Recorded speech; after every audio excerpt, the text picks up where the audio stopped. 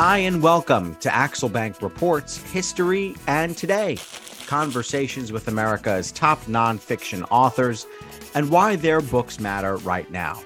I'm Evan Axelbank, and today we're going to speak with Daniel Levy, the author of Manhattan Phoenix, The Great Fire of 1835 and the Emergence of Modern New York. This is his second book, and he's reported for Time Magazine and People Magazine. Thanks so much for being here, Mr. Levy. Good to be here. Thanks for inviting me. Before we start our interview, I want to invite listeners to our Patreon page to ask for your support. In keeping the show going, go to patreon.com/AxelbankHistory. We will donate part of your contributions to a charity that promotes children's literacy. Type in 25 Beaver Street to Google Maps, and you can see it's closer to the FDR than it is to the West Side Highway, and about 4 blocks or so from Battery Park. Click on the street view on Google Maps, and you can see it's one of many narrow streets lined by buildings that would be the highest in almost any other major city. There's a noodle place, a deli, a Burger King, plenty of construction there right now, and of course, plenty of people. Daniel Levy's book explores how a fire on that block, which was named something different 187 years ago, paved the way for New York to become a modern powerhouse. The fire that leveled 700 buildings started the night of December 16th, 1835.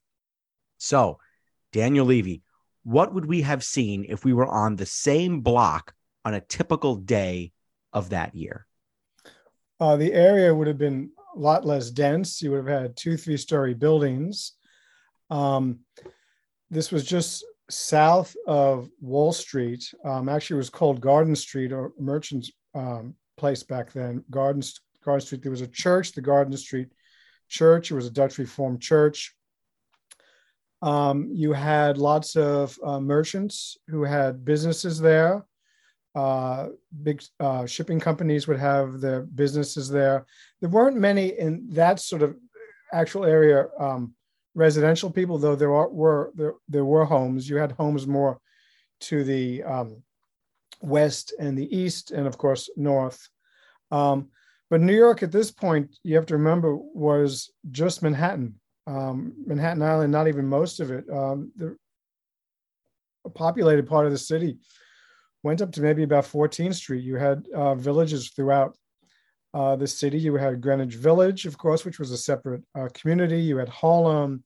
You had Yorkville. You had a lot of Bloomingdale. You had a lot of places which are only remembered now by name. It was only a few 100,000 people in the city. It wasn't mostly paved, and actually some of these places, Beaver was actually just a little bit south of where the fire started, but Beaver actually used to be a canal.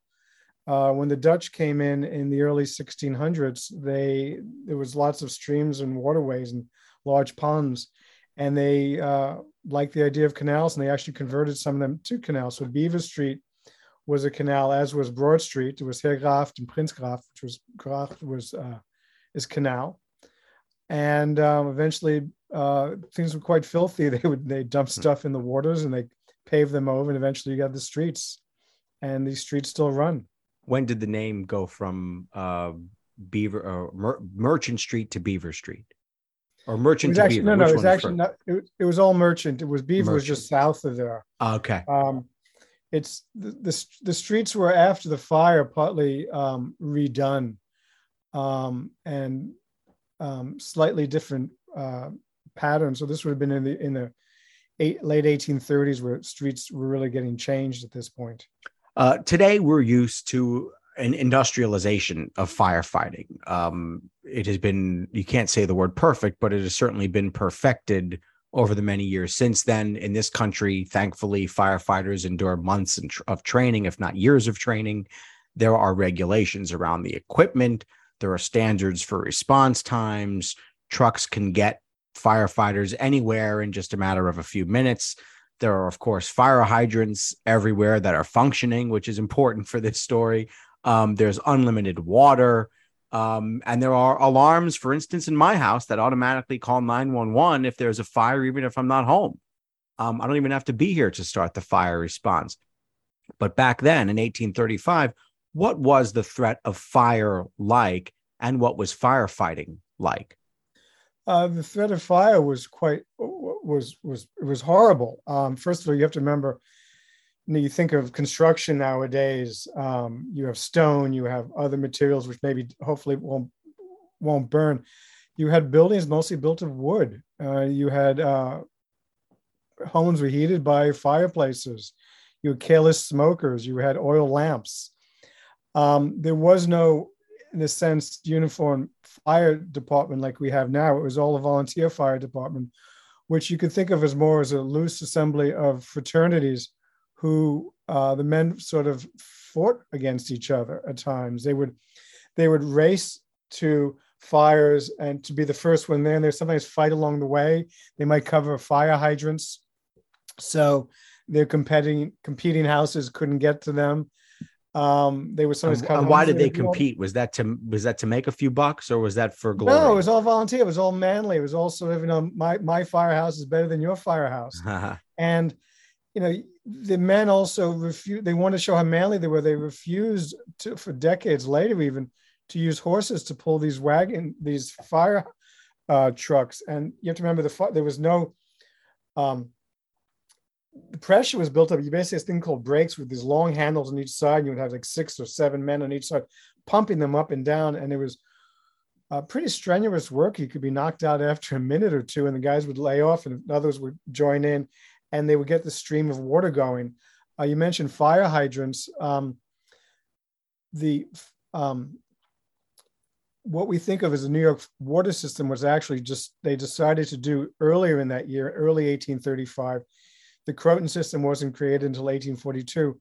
So you really had to rely on small reservoirs in the city, wells, and river water. So when you have the Great Fire, you actually had them snake hoses all the way down to the East River to get water. And there were scouts, right? There were people who literally stood around watching for fires from high vantage points. Yeah, there was somebody in the City Hall cupola, which is still there, and they would ring bells. And there wasn't any sort of electronic or even telegraph system really at this point. They would have different bells telling you which different ward or where it was. And sometimes you had people going to the wrong way.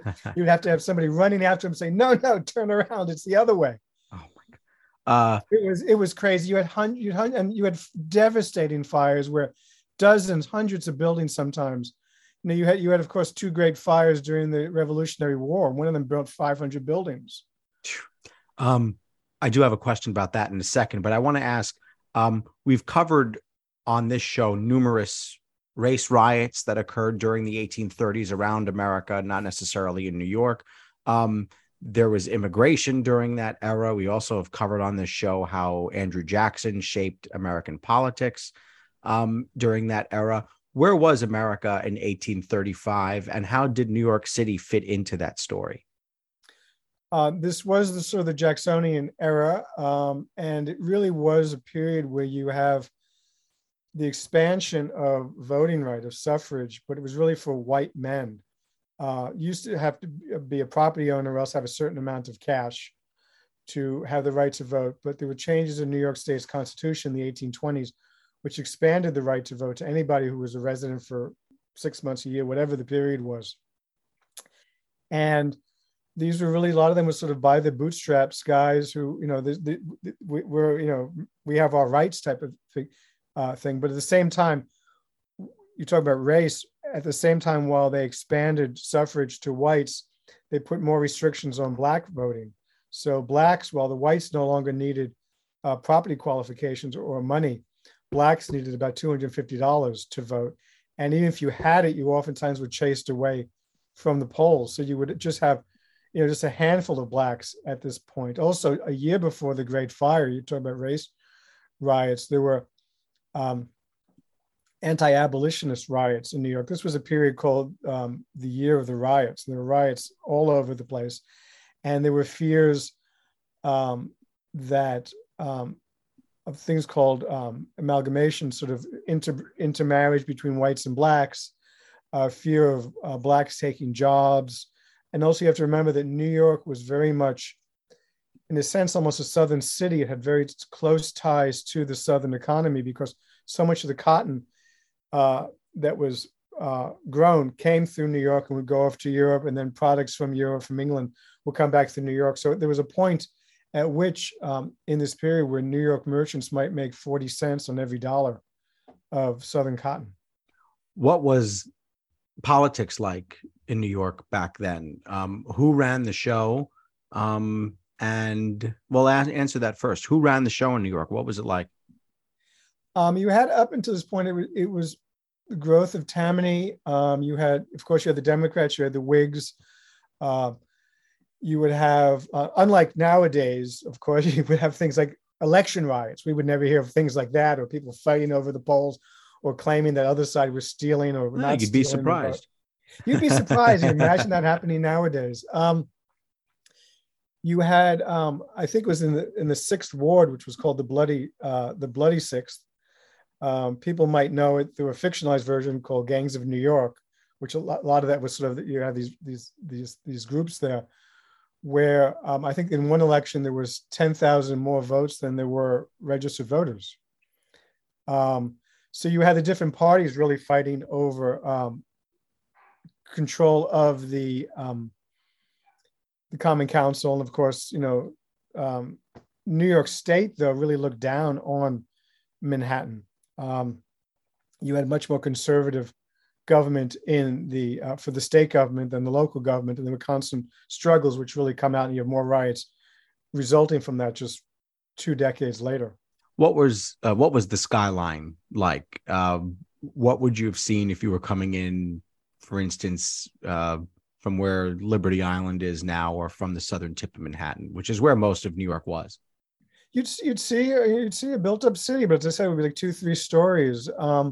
It was really more in the 1840s where you started getting taller and taller construction. And of course, you soon had cast iron buildings, which was, you were able to build buildings a lot higher with a lot less structural foundation on the bottom.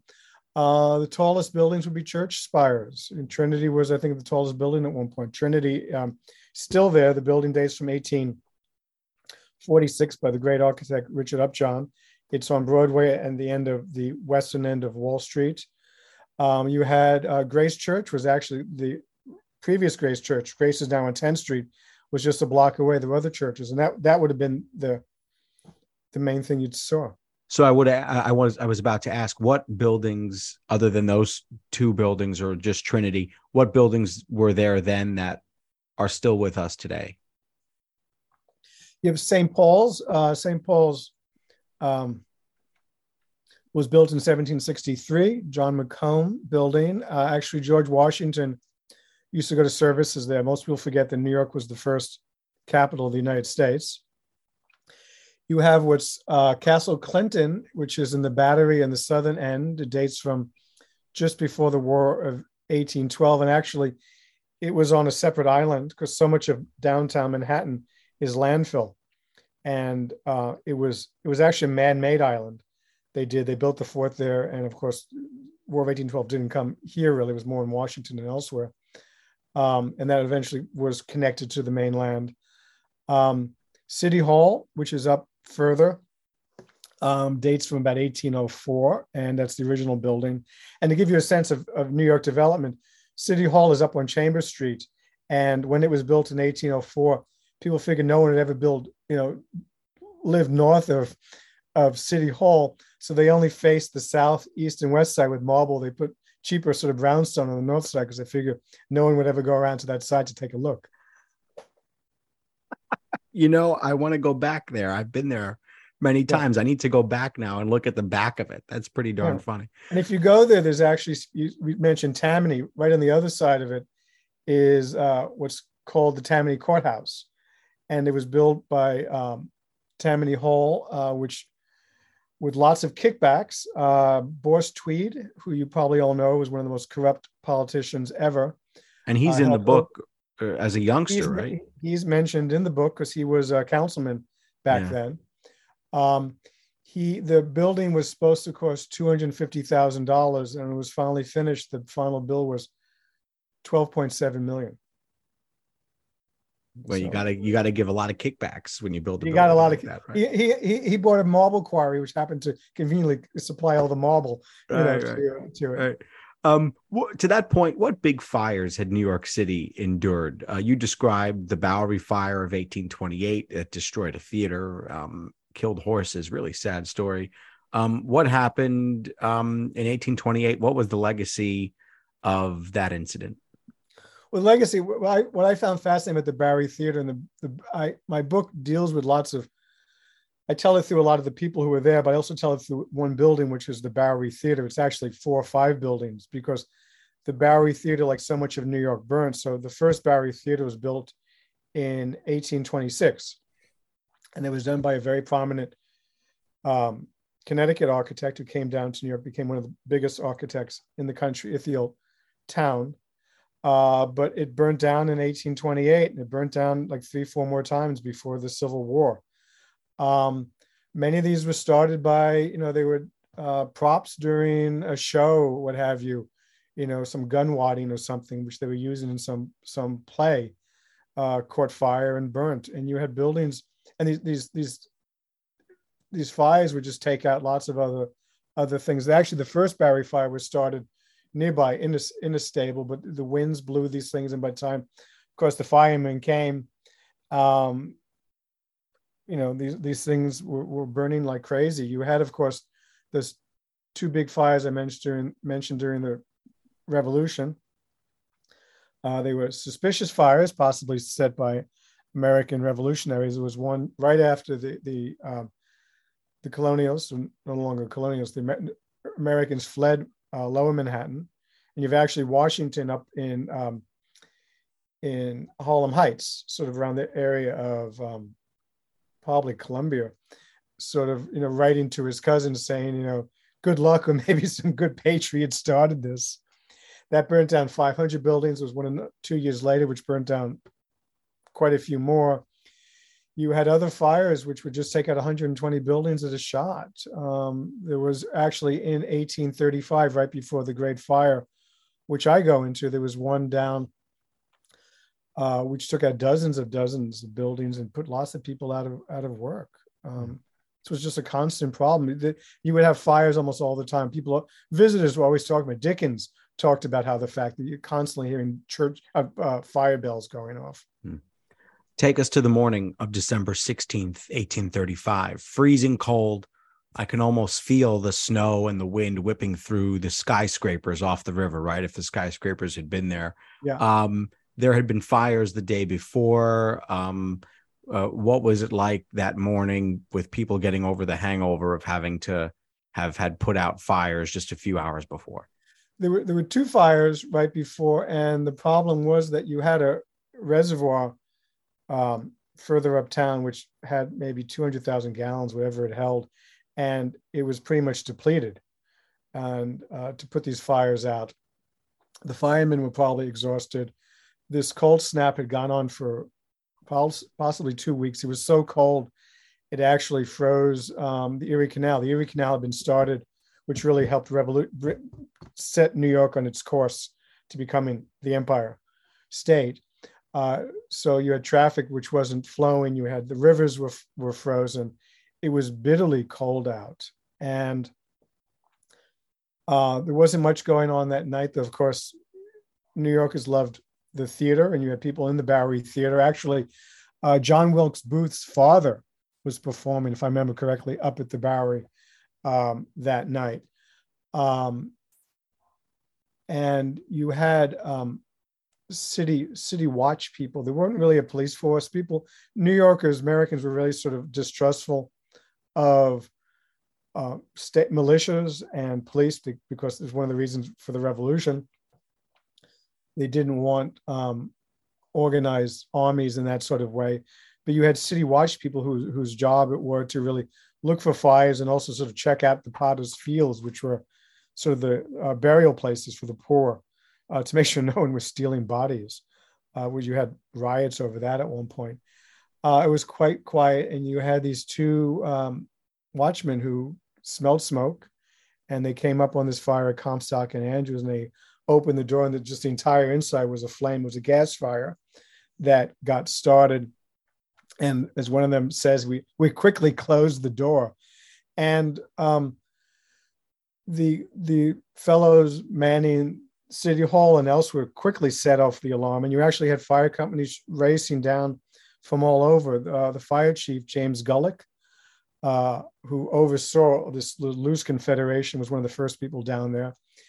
And they quickly set up their engines, and they tapped the hydrants. They also ran hoses down to the river. And unfortunately, you had these major winds. It was freezing cold out. You had these major winds, which made fighting fires really hard. So as they're pumping the water, actually the wind is blowing this ice cold water back into their face at times. And the fire on Merchant Street quickly burst through windows, and it spread. This Merchant Street, if you think about Lower Manhattan, this was sort of near Hanover Square, which is still around. So we're talking about the eastern side, more the eastern side towards Pearl Street in that area. And you had, in no time, you had 20, 30 buildings aflame. More fire companies came. And this thing just was a perfect storm of fire. You had the cold, you had freezing. It was the very hoses hot. froze, right? You had hoses freezing, and actually within about 2 hours or so, they had to actually stop using hoses because they became like logs. This isn't like the pressure you have nowadays. These were basically thin cloth, probably hoses, rubber hoses. And where were they pulling the water from? They were pulling them from the hydrants, but unfortunately the hydrants tapped into the reservoir, which was relatively depleted, and they were pulling it from the... And they actually had to pump it up. They actually had to pump the hydrants. It would flow to the hydrants, but there was very little pressure leading to the hydrants. They would pump the engines to try to build up the stuff to get onto the fire. They started actually at one point, it was not uncommon for them to soak blankets and try to lie them on roofs and windows and what have you to try to stop it. And at that point, they're just trying to save goods. Yeah, right. You described the first few minutes of the fire as completely chaotic. Within 15 minutes, the fire engulfed 50 buildings. What were the people of New York? How did the people of New York react to this fire starting? Some people rushed down there. I have two of my main characters, the main diarists, who link all the different characters in the book. One of them was a fellow named Philip Hone, who was one of the great American diarists. He was mayor, actually, for 1 year. He was one of these patrician, very wealthy men. He's a friend of John Jacob Astor. His son had a business down there. He rushed down. He lived up near City Hall, so he rushed down. And the other one was a fellow, George Templeton Strong, who was actually a contemporary of Hone's sons. He went to school with one of Hone's sons. His father was a prominent lawyer, and he was maybe about 15 at the time. He had just started at Columbia, and he wrote about it. But people were rushing there, and many of them were merchants rushing there to try to save their goods. And there was frantic attempts to try to save goods, to move them quickly. And you had people rushing into their buildings, which are burning, and trying to just save things. I don't know how many people have seen a giant fire.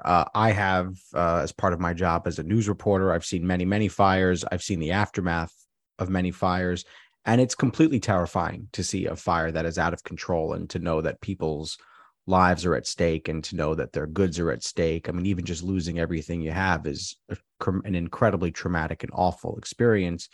I want to read a quote that describes what this fire was like so people can get a sense of the power that we're dealing with here.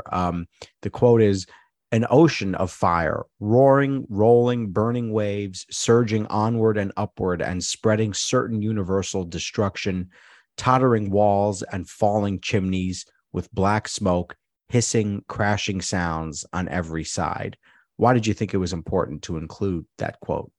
It was a contemporary quote, someone who saw it, and to give a sense of how widespread this fire. The fire eventually covered an area probably the size of what was destroyed in the World Trade Center. It went pretty much from Broad Street to the river, and from Wall Street down to Coentus Slip. It was just a vast area, and you have to remember, it was very narrow streets. It was very hard to get through. So you would suddenly have burning walls of fire on each side. Um, there was, as I talk about, one of the merchants got up on the roof of one of the buildings to sort of see this, and it was just devastating what he saw. What were your sources for this book? I love to ask this question because I love to hear where authors, how they cultivate their books and where they get everything from. So what papers did you go through? Was it newspaper accounts? Was it, I know you mentioned a couple of diarists. Were there maps? What research was there? What did you discover that was new? And where were all these archives and documents? I spent quite a long time. I worked on this book for a long time. I was supposed to. How many years? 5 years, 10 years? Well, I was supposed to finish it in 2, and it was about a dozen years. So it's a beefy book. It's great. Yes, and also I have a full-time job. But it also I thankfully was blessed with a very patient editor who knew what I was doing, what I was trying to do. And this, of course, the fire is just a small part of the book. It's really about how the different forces within New York that were playing out at this time, things like fire and water and land and trade, what have you, really created the modern city, and how this was this one moment in time which really sort of helped spark everything that went along with it. But I spent years triangulating the fire, and I went through, as you said, diarists like Philip Owen and George Templeton Strong, letters, newspaper accounts. There were maps. James Gordon Bennett, who started the great New York Herald just that year, covered the fire. And actually, right after the fire, he went out and he did a form of reportage, which was unheard of at the time. And now, of course, it's quite common. But he walked around what became known as the Burnt District, and really, in like 4,000 something words, really wrote about what he saw, what was going on around him, of merchants weeping, of people digging through remains of their buildings. You had some people, they would stand where their building was, and they couldn't, there was not only no building there was nothing to the shoreline. They just had open vista. There were some accounts written about it after people cataloged what went on. There was 674 buildings which were destroyed in this fire. It devastated this lower part of the city. I read through lots of papers. Thankfully, some of them, there actually can get hard copies of them. You go to the New York Historical Society. Some things have not been digitized or microfilmed. I went through lots of microfilm, but also you can get these, broadsheets, bound broadsheets of things like the New York American, the New York Evening Post, of course, the Herald, and what have you. And what I love is that sort of serendipity of going through newspapers where you're looking at one thing and also your eye catches something on the other side, and you realize, oh, I can use this elsewhere. And how was the quality of the reporting that you went through? As a reporter, you're written for Time Magazine and others, and what was it like to read their contemporary accounts, and did you find them useful and responsible? I found the fire ones pretty useful. Other times they were not. You could really see the bias in the writing, especially when they talked about, say, race relations. You had, the abolitionist riots, which was just the year before the fire. And depending on which paper you have them talking about either the white mobs or they were blaming the blacks. Of course, the blacks did nothing to cause all this. And they talked about how they were ready to burn down the city, which was nonsense. Go ahead. Yeah, sorry. In politics, you especially see it because a lot of the papers had very clear political ties, and they would support their candidate, and they would, of course, always attack the other side. So you have to take lots of stuff with a grain of salt, and really sort of, sift through it to try to figure out things. But thankfully, for the fire, and there was tons of coverage, and of course, also quite a few newspapers were put out of business, as were insurance companies by this fire. But people did sort of resurrect because they lost their offices. Yeah, they were burnt down. They would have to be relocated. Yeah. Um, James Gordon Bennett was very lucky. He wasn't, and actually went to great expense. He actually ran a wood engraving actually of the Merchants Exchange, which was the grandest building at the time. The remains of it, the shell of it, and he also ran a map. And he went to great expense, but this really gave us people a sense of the fire. There was actually also a lawsuit. I went through depositions of witnesses because to stop the fire, they had to actually blow up buildings to create fire breaks. Which, they create fire breaks. You think about forest fires. They try to clear an area so the fire won't spread. They try to do the same things here with buildings. And actually, the first building was blown up by James Hamilton, Alexander Hamilton's son. He was the U.S. attorney, and he was the guy who said, "We just got to blow up these buildings," and he set up the gunpowder. But I just lost my train of thought. No, that's okay. So the next question I had was the cause of the fire. How close were they able to get to nailing this down? It was a gas fire. They had gas. Gas had arrived in New York the decade before or so, and it was a gas leak. It just started fire. So eventually, the fire burns out in how long? Well, it was finally, the main fire was put out by 6, 7 in the morning. It went for about 10 hours. So let's say 7 in the morning, but there were other fires that were starting up because things would smolder and then break out again once oxygen got in there. So for a few days they were fighting, and of course you talked about firemen being exhausted. These guys were just completely wiped out, and thankfully you had fire companies coming from Brooklyn. They would take ferries across from Newark. You even had fire companies. The fire was so pronounced. You talk about the ocean of fire, that they could see the glow in the sky in Philadelphia and New Haven. So you had fire companies that night in Philadelphia running out of their firehouses thinking, "Oh, the suburbs just north of us, there's a fire. Let's find it." And they couldn't find it because it was in New York. It was. They got to jump on the turnpike, and they got to get on the turnpike or the Garden State. Yeah, right. The aftermath. I asked you about the morning of the 16th. Let's talk about the morning of the 17th. If you were to go out and walk through the rubble and through the wreckage, what would we have seen? Hearing about it, reading about it in your book reminded me of 9/11. $500 million in those days is a lot of money. That's how much damage there was. 17 blocks destroyed, 700 buildings. What was the aftermath? What did people wake up to? They woke up, they felt this was the wrath of God. It was utter devastation. Buildings that were once there were no longer there. It was very hard to get through streets because you had rubble from the buildings there. You had streets were filled with destroyed merchandise. Because you remember, when the fire was going on, people were trying to save what they could, and stuff was getting damaged as they went. Because they would sometimes piled up tons of stuff and say Hanover Square, and then the fire came through and burnt everything. So you just have a mass of burnt merchandise lying around. You had weeping merchants. You had the few families that lived in that area. They might be huddling. You had lots of young men and boys who might start little fires with rich mahogany furniture to keep warm. They would sometimes throw in tea. So you had very sweet smelling Hyson tea fires and what have you.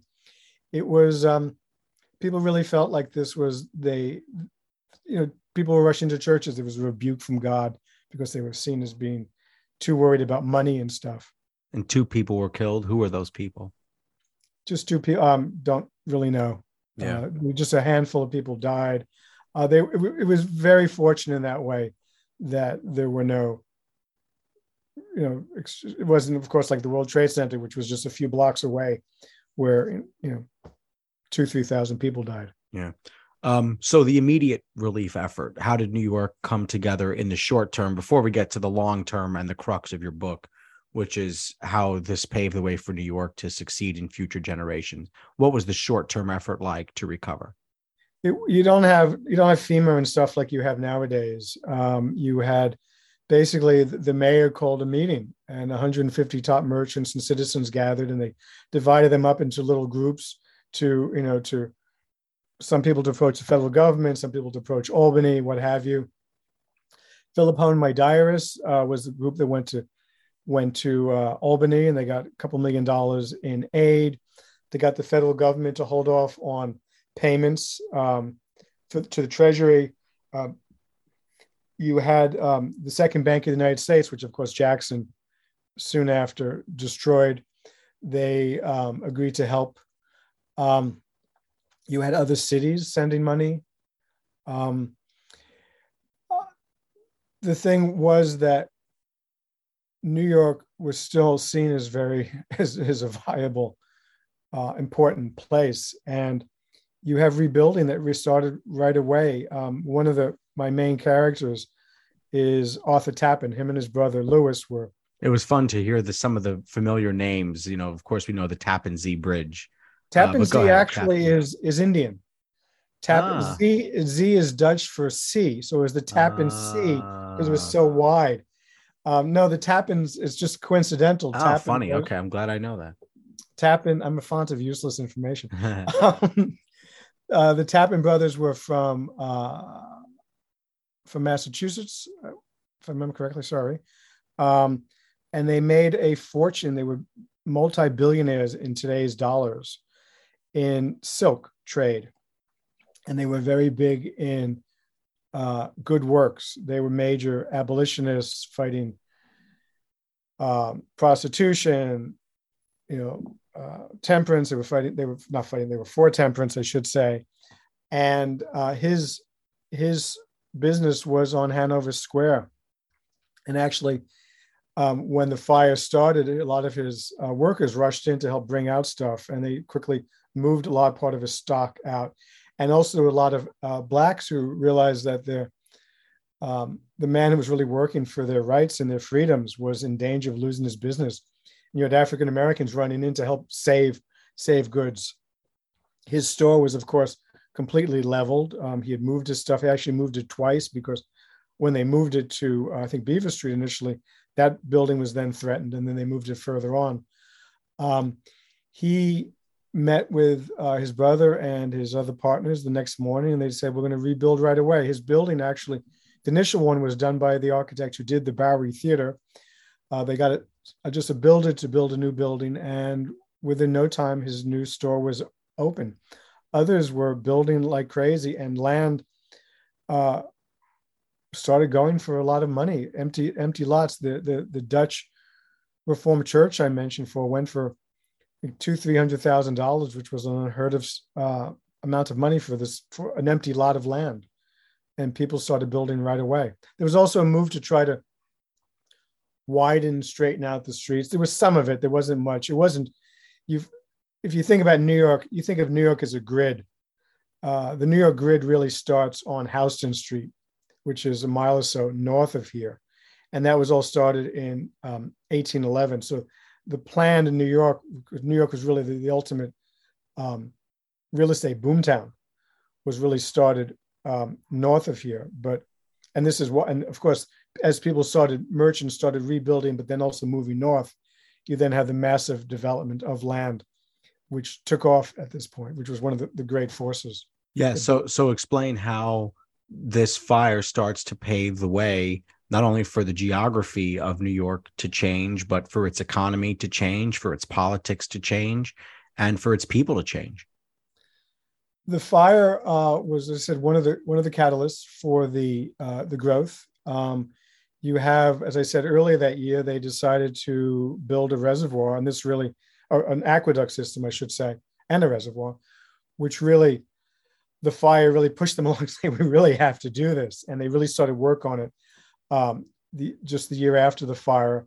And they actually built an aqueduct, which came from the Croton. They built from the Croton River, they built an aqueduct, a reservoir up there, and a 40-mile long aqueduct, which revolutionized New York because it gave a proper water system, which of course helped with fighting fires. You still had the independent firehouses, but they had much more water all of a sudden. And you had merchants who, the city was growing, had been growing with the Erie Canal, which got started 10 years earlier, and money coming in. And even though you have right after the fire, there was a major depression, the Panic of 1837, which really slowed everything across the country. Once that was over, within 7 years or so, things really started to explode. And you have hotels being built. The year after the fire, John Jacob Astor, who lived next to Philip Hone, just up Broadway, built the Astor House Hotel, which was one of the first really great hotels, and others saw the money that could be made in housing visitors. And so was the fire a psychological change, a kick in the butt to get things moving, a motivation, or was it did it set off practical changes in what the city was forced to become? It did all of them, and it did all of those, and some of them took, of course, longer than possible. There were complaints about the fire department, which came. The firemen were, of course, initially seen as heroes, but people started to blame them really soon after. Gulick, the fire chief, was fired the following May, and there were constant calls for reform of the fire department, and of course, it took another 30 years. But the sort of modern municipal non-volunteer fire department started. There were slow calls for building construction changes. How buildings, like buildings next to each other be party walls versus, say, a uniform sort of wall. There were just lots of changes. Why was the Civil War a bookend for your book? Why did you find that a good place to kind of say, okay, this is where this big transformation has kind of taken the city from the Jacksonian era into a new era? And then, of course, you saw great division during the Civil War. But why did you find that to be the right bookend for you? I actually initially, talk about changes in book, initially was going to go up to just the opening of Central Park, which was just a year or so before the Civil War.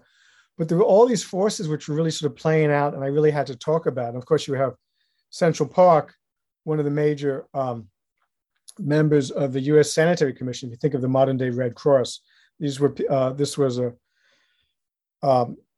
group which was really bringing medical aid to soldiers during the Civil War. One of the main people in that was Frederick Law Olmsted, who, of course, built the park, and it was organizational quality. New York. So what I liked, sort of not visually, but sort of that sense of New York going from really fire to rebirth. So you have this devastating fire and other devastating fires which lead through this period, and then you have this flowering of New York and the changes that happened. Because at this point, talking about parks, when the street pattern was laid out just before the fire in 1811, or 20 years earlier, there were very few parks planned for New York. And as the city was really just economically booming and the streets were being laid out, you have during this period, the northern part of New York, from 14th Street, within 30 years, you have buildings up to the 60s. So you have buildings going up miles from where the fire was, and from 14th Street. And there was a sense of New York that they were just too much building was going on, too much development was going on. We had to, of course, try to save the city. And they, of course, some visionaries decided we're going to build a park in the middle of the city. And the park, in a way, stopped development in that area, but also increased development along the sides, and really made New York a very different city than what it had been. There were other forces. You have, leading up to the Civil War, of course, you have the fight over slavery, the abolitionist fight with people like Tappan and others. And this was really the beginning of a period where people were really saying we have to do something about slavery. Of course, if you think about slavery, there was slavery in New York until 1827. People don't really realize that. And even when slavery ended, Blacks were really sort of second, third class citizens. What would a proper monument or memorial to the fire look like if you could design one? I never thought about that.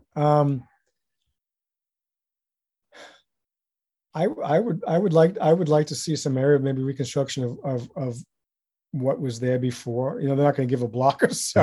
Yeah, right. But something like the Merchants Exchange, I wouldn't want a devastation fire.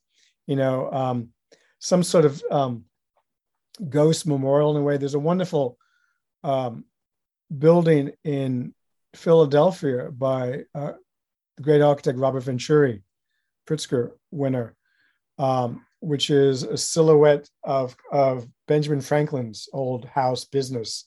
And it's really just think of a quick sketch of a house with no windows or anything. And you can kind of walk through it in the sense that this was once here and this once took up this space. And this was once and still is important. The artwork of fire, when you look at the paintings of different fires, is it propaganda or is it evocative? Is it accurate? It's people were trying to memorialize what happened right away. There was a painter who thankfully did these beautiful gouaches of the fire, different views of the fire from Brooklyn Heights, and then of the fire raging from elsewhere, say down in the harbor, along with street scenes. And people were really interested in a certain way. I remember I watched the World Trade Center as it burned, and how close were you? I was had gotten on the train. We had just moved to New Jersey, and the trains were stopped in Newark. And when we got on the train, people started saying somebody just flew a plane into the Trade Center. And I actually took out, being the journalist I am, I actually took out my laptop and I just started writing what was going on around me, about the people, about what they were talking about. And it was this gorgeous day. And we got out at Broad Street and you could see the two towers in the distance with this, miles long plume of smoke. And I had just had lunch, I think the day before, with a childhood friend who actually was best man at his wedding. And he worked on the 77th floor. He survived, thankfully. He walked down and made it across to the South Street before the buildings fell. But they said no one's obviously going into the city, and they pulled another train to go back west. And as the train was pulling out, I looked out the back window and I could just start to see the first building crumbling and going down. And then, but of course, then, I worked in the city. I worked used to be up at Rockefeller Center. And I remember going down to the Trade Center and just all the people around. And the thing that struck me heartrending the most was the little posters were put up. Have you seen this person last seen on, the 6th floor or 73rd floor, what have you? Please, please, please call. And I remember walking around the site and just that sense of just devastation and the dust, this sort of white dust, charred dust. I was there about a month later, and I'd never smelled anything like that before. The pile at that point was still very high, almost, maybe 50, felt like it was 15 stories when you looked up at the pile of rubble. That's certainly hard memories. The Bronx is burning. 9/11 fires in 1776, 1845. There were riots during the Civil War. There was the Shirtwaist Factory fire. Why do you think it is that fires in New York seem to mark turning points? Oftentimes they're larger, more devastating. You mentioned the Triangle Shirtwaist Factory fire. That fire brought in changes for, if I remember correctly, for building construction, because basically the owners, they chained the doors shut so the workers couldn't go out for breaks and stuff. And these women were stuck inside the building. The building is still there. I don't know if people know that it's the Brown Building, unless they renamed it. I used to have classes when I was a student at NYU in this building.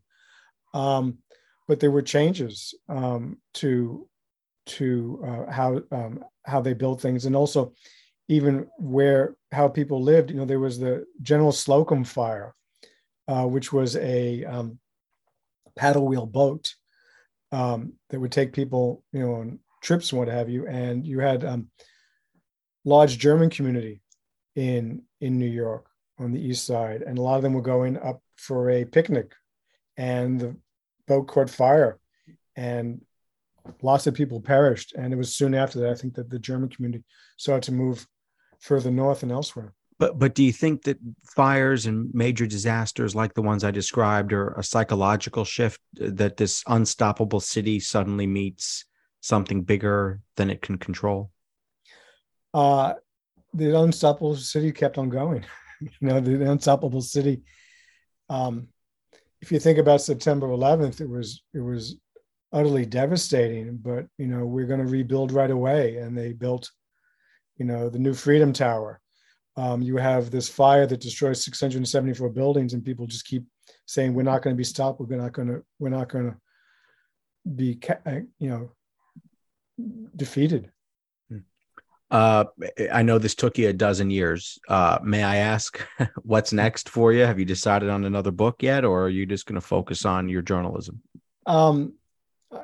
They keep me quite busy at what's now Dotdash Meredith, which used to be, of course, Time Life Books. So are you writing for Time Magazine? Is that what it is? Well, no, I left. I just before the Trade Center, I moved to our sister publication, People Magazine. Mm-hmm. So I just switched floors. And then in 2013, I went over to Time Life Books, and I'm still there, but the company has been sold twice, first to Meredith and then to Dotdash Meredith. But I still write the Life books. I work on some of the Time Life books. I work on the Entertainment Weekly books, People Magazine books, or especially the really special issues, I should say. Yeah. So what's next? Have you decided on another book yet, or no? If I may ask. My wife would like me to take some time off. I'll just say that. A marriage sabbatical. Yes. She has been. I'm blessed with a very patient and wife who, before this, I did a book. I spent 5 years on a book on a English adventure in China, and it seemed as if we had this, Jewish Chinese general who had taken, a room in our house, and she was glad he finally moved out, and she's glad the fire has moved out. All right. Daniel Levy, the author of Manhattan Phoenix, The Great Fire of 1835 and the Emergence of Modern New York. Thanks so much for being here. Thank you. Thank you for inviting me. Check out the book, which is from Oxford University Press. I want to invite listeners to our Patreon page to ask for your support in keeping the show going. Go to patreon.com/AxelBankHistory. We'll donate part of your contributions to a charity for children's literacy. And thank you for listening to Axel Bank Reports History and Today, conversations with America's top nonfiction authors and why their books matter right now. Check us out on Facebook, Twitter, and Instagram at Axel Bank History. We update those with clips from the show, guest announcements, and book recommendations. We'll see you next time. Thanks.